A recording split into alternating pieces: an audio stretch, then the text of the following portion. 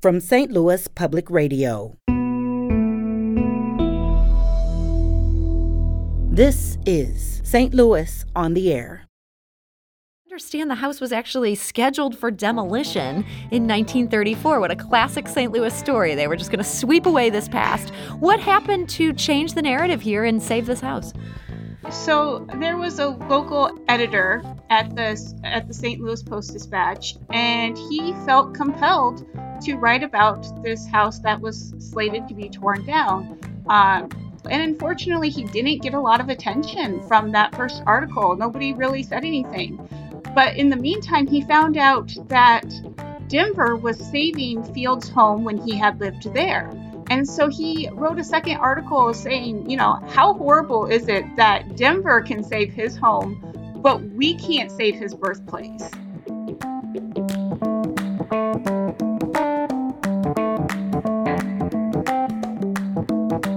I'm Sarah Fenske. The house that would later become the Fieldhouse Museum was built in 1845. That was 175 years ago. Its first tenants included Roswell Field. He is the attorney who formulated the legal strategy that got Dred Scott's lawsuit for freedom before the U.S. Supreme Court. And it later housed his son, the notable children's poet Eugene Field. Tomorrow, the Fieldhouse Museum opens a new exhibit delving into the house's history and its significance. It's called Momentous Milestones. And joining us today to tell us about it is Stephanie Bliss. She's the executive director of the Fieldhouse Museum. So, Stephanie Bliss, welcome. Thank you very much for having us. So, Stephanie, tell us about this house's origin story. What led to it being built? So, the property was actually gifted to what would become the St. Louis Public Schools way back in the 1800s. And the schools, since they were given so much property throughout the city, they actually leased it out. And one of the gentlemen who leased some of the property was Mr. Walsh, and he was a businessman here in St. Louis. And he decided to build some rental units in a location south of what was called downtown at the time. We consider it the heart of downtown by today's standards, but at the time it was actually the southern part of St. Louis. Okay. So was this a largely residential area at that point? What was going on there in 1845? Yeah, so the area was pretty residential. It wasn't considered a neighborhood like Lucas Place, where the Campbell House currently is, but it was a residential area. We had horse stables, a church. There was a women's association nearby. Actually, Ulysses S. Grant had a home a block away from where the Field family residence was at. So it was kind of like an area where people who had country homes as their primary residence, when they would come to the city, this would be their rental unit, their temporary residence when they were doing business in the city. So was that the case for the most famous tenant of this house, that is the attorney Roswell Field? So the Fields actually moved into the residence. They were getting away from the city. Their first child died in the cholera epidemic of 1849, and their home that was in the city at the time came very close to the Great Fire of St. Louis. So they wanted to build a countryside home in what is now Carondelet. Oh, wow. That was way out in the country back in the day, right? That was. And so they needed a temporary residence that was further out. And so they decided to rent the unit at what is now 634 South Broadway. At the time, it was 5th Street. Okay. So this unit, how long did the Field family end up living there? They lived there for several years. When Roswell Field, who was an attorney, and his wife moved into the residence, they had their son Eugene. They also had a few more children. And Roswell was doing his court cases. And then at the time, when they were living there, his wife Frances passed away after giving birth to a child. And this was when Eugene was about 6 years old. And he decided to send his two boys, Eugene and his younger brother, Roswell Jr., to live with their aunt and their cousin in Amherst, Massachusetts, because he felt they needed a mother figure in their lives, and he was not going to remarry. He had found the love of his life, and he didn't feel he was in a place to do that sort of thing. So although it no longer became their primary residence, the Fields did hang on to it for when Eugene and Roswell would come back to St. Louis, so that way they could go back to their home, per se. So Roswell, best known for the Dred Scott case. That case had so many twists and turns, years of legal battles there. Which part of it was Roswell responsible for? So Roswell wasn't their first attorney. He was actually, he came in later on, and he changed it from a freedom suit, which was very common in St. Louis because of residency issues of Missouri being slave, Illinois being free territory. Mm-hmm. So those suits were very common, but there was kind of a stance taken in the Missouri Supreme Court that said, sure, when you were in free territory, you were a free person, but when you came back to slave territory, meaning Missouri, you became a slave again. And so Roswell decided, in order to keep the case propelling throughout the courts, he would change it to citizenship.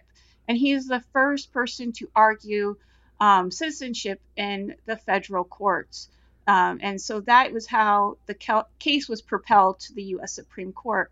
And he stated that Dred and Harriet were citizens of the United States. Now, he stated that didn't necessarily mean that they had the rights of a white man or a property owner, but it meant that they couldn't be owned, that they were not pieces of property, but in fact humans. And that was almost a groundbreaking thought in legal jurisprudence at that time.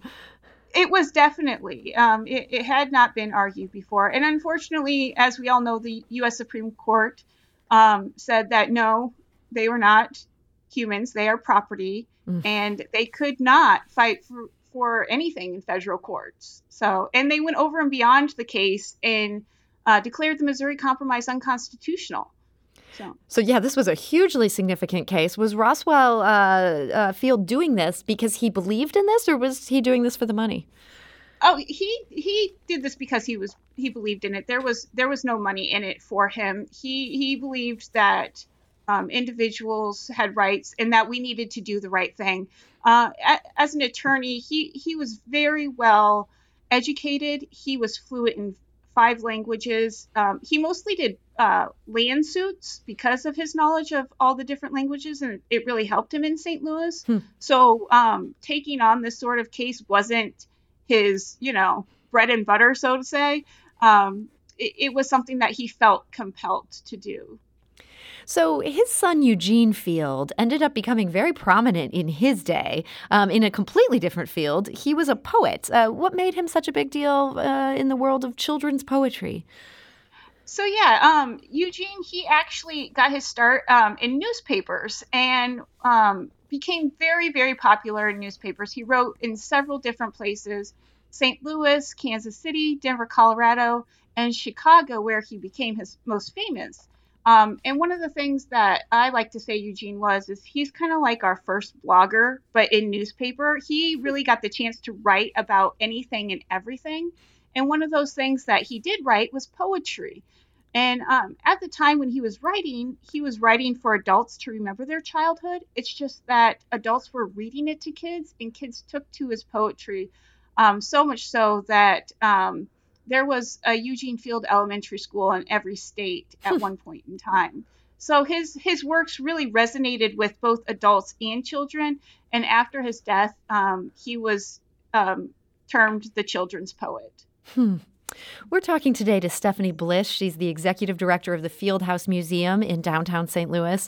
It's celebrating its 175th birthday. That's the focus of a new exhibition that opens tomorrow called Momentous Milestones. We're talking about some of those milestones here today: Roswell Field and then his son Eugene Field. Stephanie, I understand the house was actually scheduled for demolition in 1934. What a classic St. Louis story. They were just going to sweep away this past. What happened to change the narrative here and save this house? So there was a local editorial editor at the St. Louis Post-Dispatch, and his name was Irving Dilliard. And he felt compelled to write about this house that was slated to be torn down. He had known about Eugene Field as a writer, and he knew that the birthplace was the home at 634 South Broadway, because in 1902, Mark Twain came and dedicated a plaque there as Eugene's birthplace. It's still on the wall outside the house today. And so Dilliard wrote an article, and unfortunately, he didn't get a lot of attention from that first article. Nobody really said anything. But in the meantime, he found out that Denver was saving Field's home when he had lived there.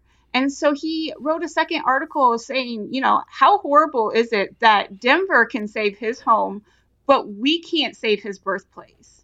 And there was a gentleman named Jesse P. Henry of Daniel and Henry Insurance here in St. Louis. And he saw the article in bed one night, is the story. And he felt so compelled that in the middle of the night, he was going to get up and find out who had owned the house, and because he was going to save it. And his wife told him, hang on, we'll go in the morning. No worries. It's not going to be demolished overnight. And he found out the next day that the property was owned by the St. Louis Public Schools. And so he contacted them, and he worked with them to save the house, and the rest of the units were torn down. But this particular house was saved, and I understand that in part because of this arrangement with the St. Louis Public Schools, their students still get in free today. Is that actually true? Yes. So since the 1930s, 1934 and 1935, the school children actually raised almost $2,000 in pennies and nickels and dimes in their penny drive. And so they helped save the house. And for the years that the schools ran it, they used it as a field trip destination. And so after that, the legacy was continued, where the St. Louis Public Schools do get free admission to the museum. It's kind of interesting to me thinking about how at the time this house was saved, Eugene Field, the poet, was a bigger deal. It seems like today we might look at Roswell Field, the freedom-fighting attorney. Do more people who come by today, are they interested in Roswell Field's story or poet Eugene Field? Well, so we are very complex, and it depends on if they are local or if they are a visitor. So visitors, we do get more of the Roswell, aspect of the museum and Dred Scott related, because of the old courthouse being so closely located to us. Local St. Louisans mostly remember us from the, I would say, 1970s to 1990s with our extensive toy phase of museum. So although we go by the Fieldhouse Museum today, we used to be known as the Eugene Fieldhouse and St. Louis Toy Museum. And although the name has changed, we have not lost that aspect of the toys that we have. And so you've got a big collection of toys there on site. Any particular types of toys, or is this meant to run the whole gamut to today? We have so many different toys in our collection. The oldest toy is from 1780, and it's a snake in the box. So It's a trick toy, and you kind of tell your friend that you can't get the box open, and they pull as hard as they can on the lid, and a snake comes out and gives you a snake bite. What's either really fun or really mean about the joke is that there is a tack on the end of the snake's mouth, so he does give you a little scare with a poke or a bite. Obviously, we don't make those today. Yes, it seems like something we've outgrown as a society. We're not tacking children with snake bites. Yes, but it is a fun toy. And so it ranges from there all the way up to, modern toys from Fisher-Price to an Atari. So this museum has a whole lot going on, just so much history here and in different segments of American history. This exhibit that's about to open, Momentous Milestones, is this the first time that the whole history of this building is going to be on display all at once? Yeah, really focusing on the house and the organization's history. This is the first time we've really done something like this. Before, we've had snapshots of our past, especially when we opened our expansion in 2016. So along with our historic house, we have a 4,000 square foot museum expansion. And when we did reopen, we kind of touched on some of that, but this is the first time we were really delving truly into our history and those people who helped not only save us, but have supported us and helped us survive the 175 years that we've made it so far. Well, it really does sound like a momentous set of history here. And the show, again, is called Momentous Milestones. It's at the Fieldhouse Museum. And Stephanie Bliss, I want to thank you so much for joining us today. Thank you very much. And Stephanie, again, is the executive director of the Fieldhouse Museum. That's in downtown St. Louis. Tomorrow on St. Louis on the Air, we'll meet Reginald Dwayne Betts, and we'll learn about his journey from being a juvenile offender to a Yale graduate. We'll meet the Reverend Michelle Higgins, the first Black woman to lead St. John's Church. And we'll listen into a radio resistance conversation involving the legendary track star, Tommie Smith. We also want to ask for your help with something. A recent Pew Research Center survey found that Americans are increasingly confident they can safely attend services at a church, temple, mosque, or other house of worship. And the percentage who say they actually have worshiped in person this spring is slightly higher than it was last summer. So we want to hear from you. How has the pandemic affected your religious practices? Have you returned to in-person worship? Why or why not? Let us know by emailing us at talk@stlpr.org. That's talk@stlpr.org. Or leave us a voicemail. You can call us at 314-516-6397. That's 314-516-6397. And leave us a voicemail on our dedicated voicemail line. St. Louis on the Air is a production of St. Louis Public Radio. Understanding starts here.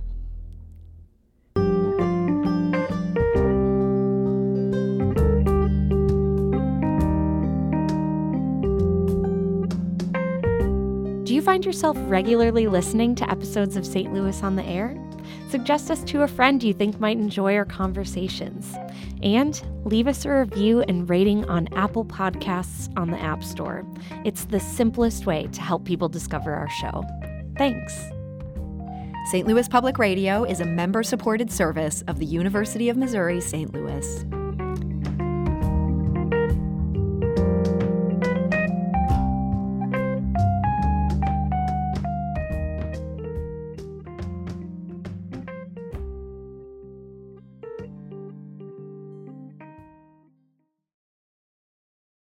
Support comes from the Missouri Forest Products Association. Missouri produces wood pallets, railroad ties, white oak barrels, hardwood floors, and more. Details on the variety of products made in the state are at choosewood.com.